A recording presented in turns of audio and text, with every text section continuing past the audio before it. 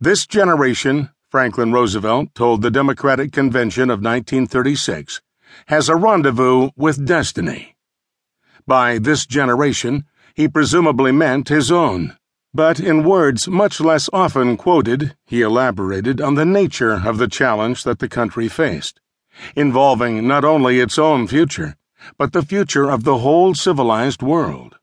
In this world of ours in other lands, he said, there are some people who, in times past, have lived and fought for freedom and seem to have grown too weary to carry on the fight.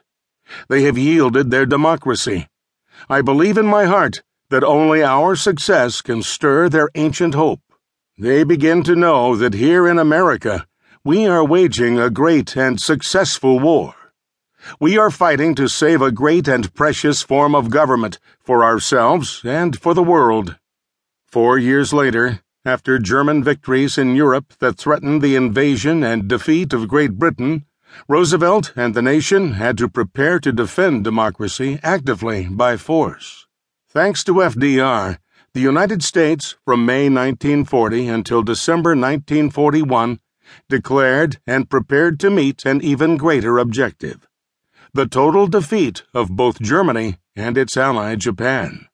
Although much of the nation and the U.S. Army and Navy would have been content simply to defend the Western Hemisphere, Roosevelt, in the second half of 1941, insisted on planning for total victory in order to make sure that democracy would not only survive but prevail. His brilliant leadership crowned that effort with success. Mankind must often revisit history in light of new experiences and new insights.